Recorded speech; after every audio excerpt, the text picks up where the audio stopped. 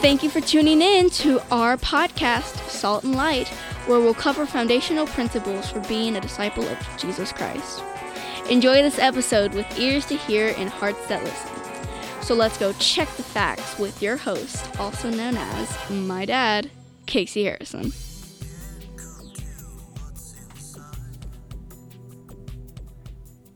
Welcome back to another episode of Salt and Light Ministries, where our mission is to boldly illuminate genetically altered Christianity and replace it with a firm foundation of relationship with God while empowering disciples to disciple. We're currently in a series called Foundations, where we've covered the basics, which are the basics for your foundation for relationship, and we've examined the goal. If the basics is the start line, the goal is the finish line.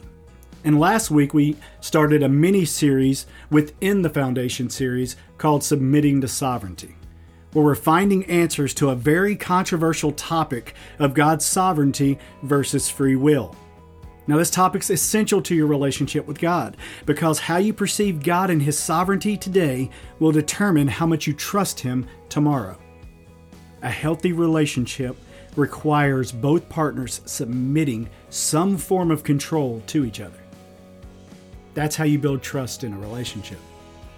And that's why it's vital to know who it is you're getting into a relationship with and how much control they can handle before you just jump into bed with them. That's also the reason why we asked 3 questions last week to determine God's characteristics. And those questions were, who is God? What are His characteristics? We found out God's all-knowing, all-powerful. He's everywhere at the same time. And combined all of that together, it shows His ultimate authority. God is sovereign. The second question is, what are His limits? How much control can He handle? Since creation is His creation, we as His creation can't impose limits on our Creator. And if we can't impose limits on Him, then He's unlimited. God can handle all control.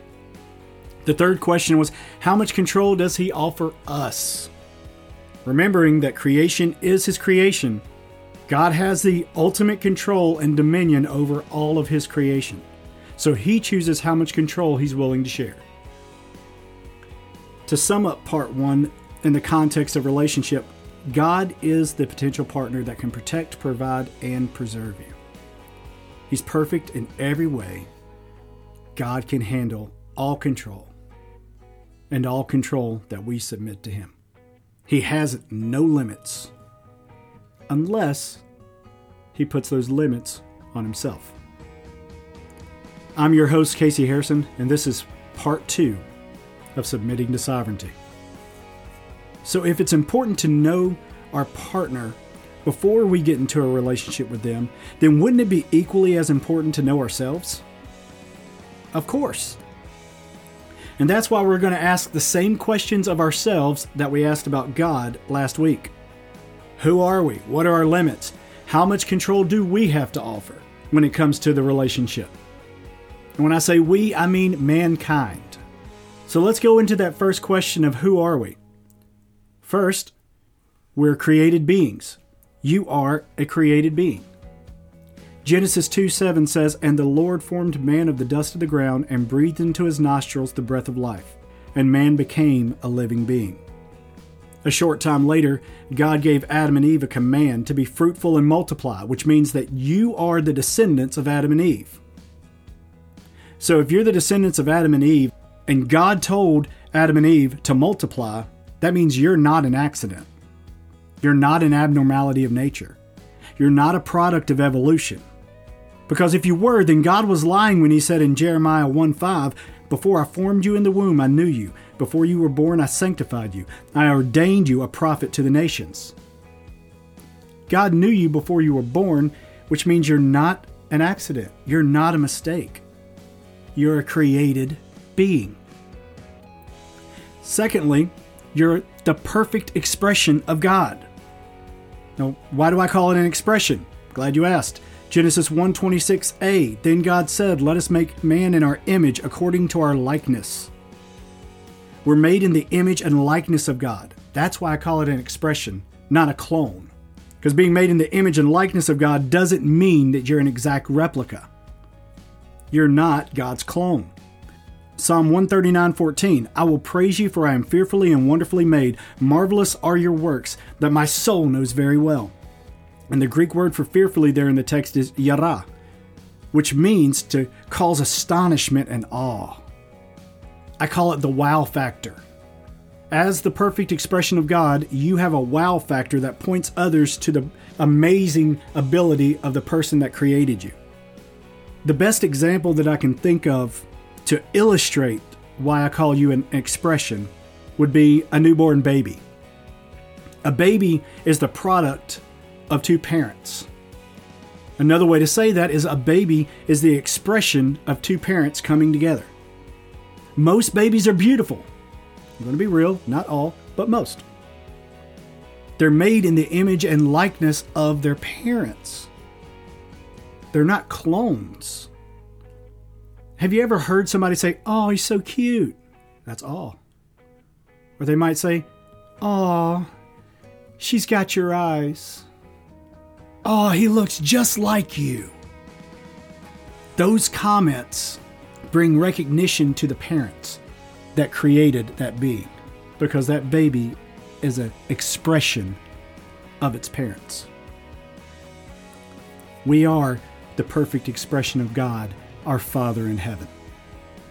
So we're created beings, we're the perfect expression of God, and the third thing mankind is flawed.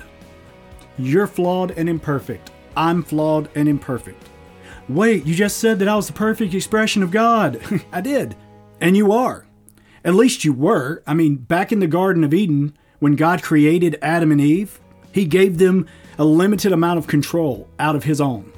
So in Genesis 3:1-11, we see where Adam and Eve took the control God gave them and disobeyed God with it.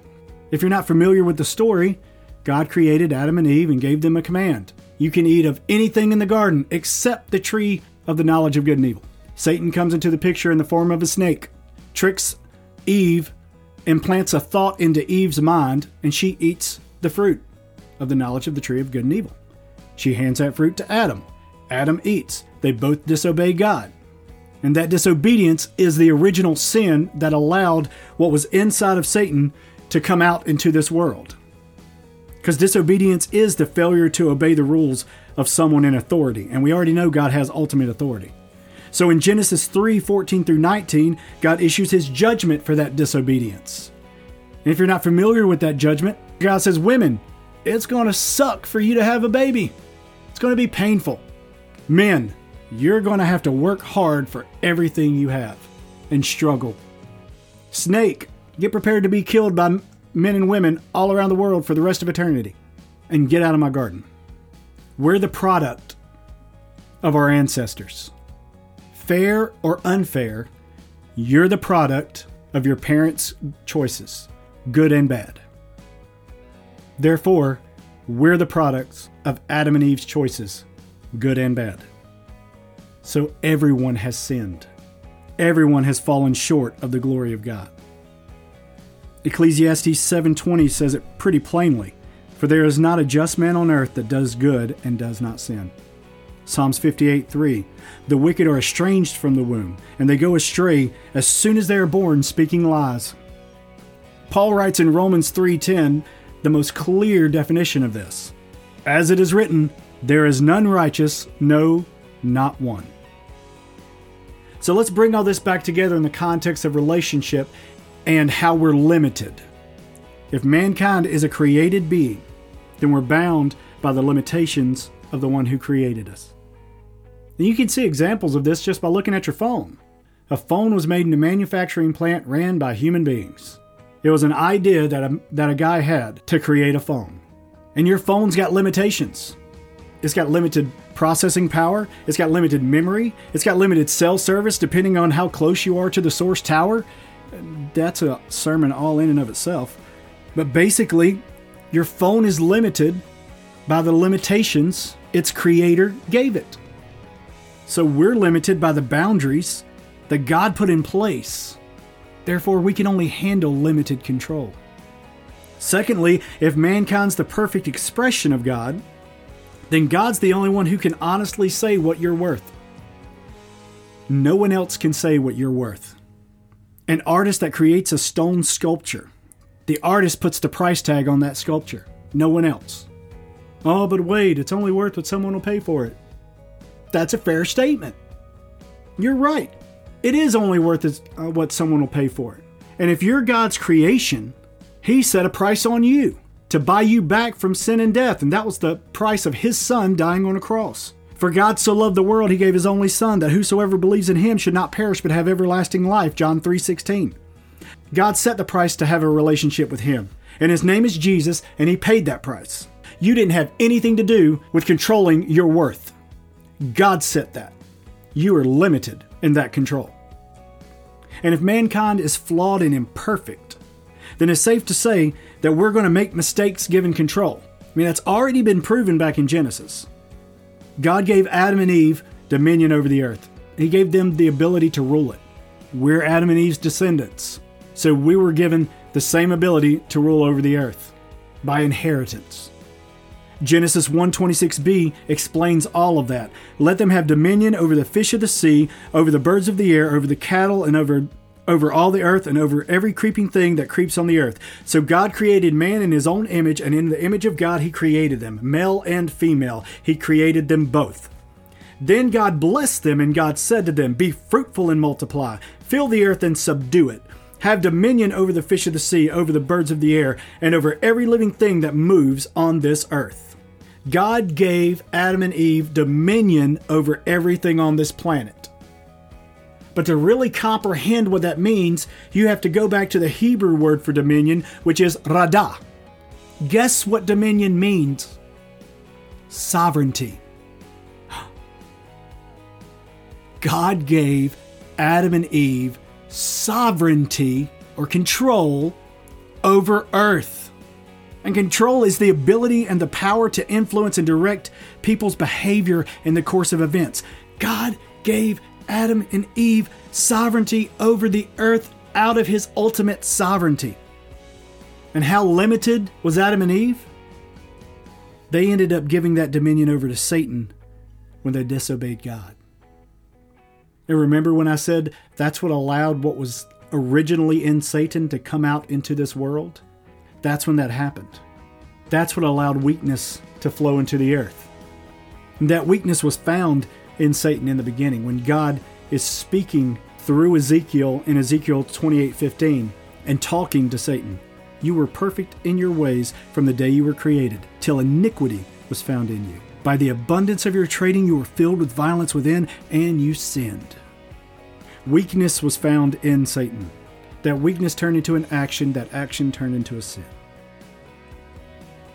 The act of giving our dominion, our sovereignty, our control over to Satan in the Garden of Eden is the very reason that we're flawed today. We had limited control, and we couldn't even handle that. Basically, mankind's proven that we're a partner not capable of handling control. And if given control, we'll devise our own demise. Now, realizing that mankind is unqualified by logistical standards alone, we're unqualified to be in a relationship with God, that's not easy to reconcile. In fact, that's impossible for us to reconcile. Which is why it's important to remember that everything I've been talking about when it comes to who mankind is was after the original sin. Not what God intended mankind to be. Not the way God created us in the beginning. So when that thought runs through your mind, wow, I really am worthless. I really am unqualified. I want you to remember one phrase. But God. I'm unqualified. But God so loved the world that He gave His only Son, that whosoever believes in Him should not perish but have everlasting life. John 3:16. God chose to give you choice through sending His Son to pay the price for your redemption. So He gave you the choice of whosoever. But I've cheated on my wife. Whosoever believes in Him. But I've been a drug addict for so long. Whosoever believes in Him. But I know everything I've done wrong and I don't deserve it. But whosoever believes in him. But I'm insert here, whatever you've done, whosoever believes in him shall have eternal life. Just get your butt out of the way and let God put his in there. Because Jesus already put his butt on a cross to save your butt. So instead of but I, remember, but God. Okay, so let's start winding things down and let's bring together last week and this week. Last week we realized God is the partner who's capable of more than we could ever ask or imagine. God is unlimited and he can handle all control. To sum up this week, it's safe to say that we're the partner who is capable of destroying the relationship all on our own, as proven by Adam and Eve. We're limited and we can barely handle the limited control we were given, not without help. And that help came through the person of Jesus Christ. Mankind is limited, God is unlimited. And with that being established, we know God's characteristics and we know mankind's characteristics. So next week, we're going to concentrate on what sovereignty is and what it's not. That way we can fully understand how and why submission of both sides is vital to building a relationship. Until then, I'm going to give you some homework. That homework is to take this week, let God's word settle into your spirit. Go back through these podcasts, listen to the scriptures again, read them for yourself, let them solidify and become firm inside your spirit, unmovable. Continue doing your basics. Read the Bible, pray, meditate on God's word, and allow the Holy Spirit to blend together who God is and who you are and who you're supposed to be. Open your hearts to the reality that we all need a Savior, and we all need to know that Savior. Thank you for tuning into this episode of Salt and Light. If you have any comments or questions, please feel free to email us at office.saltandlight@gmail.com. Again, that email address is office.saltandlight@gmail.com. I'll try to bring those out on future podcasts so we can get those answered for you. Be bold, be strong, be blessed.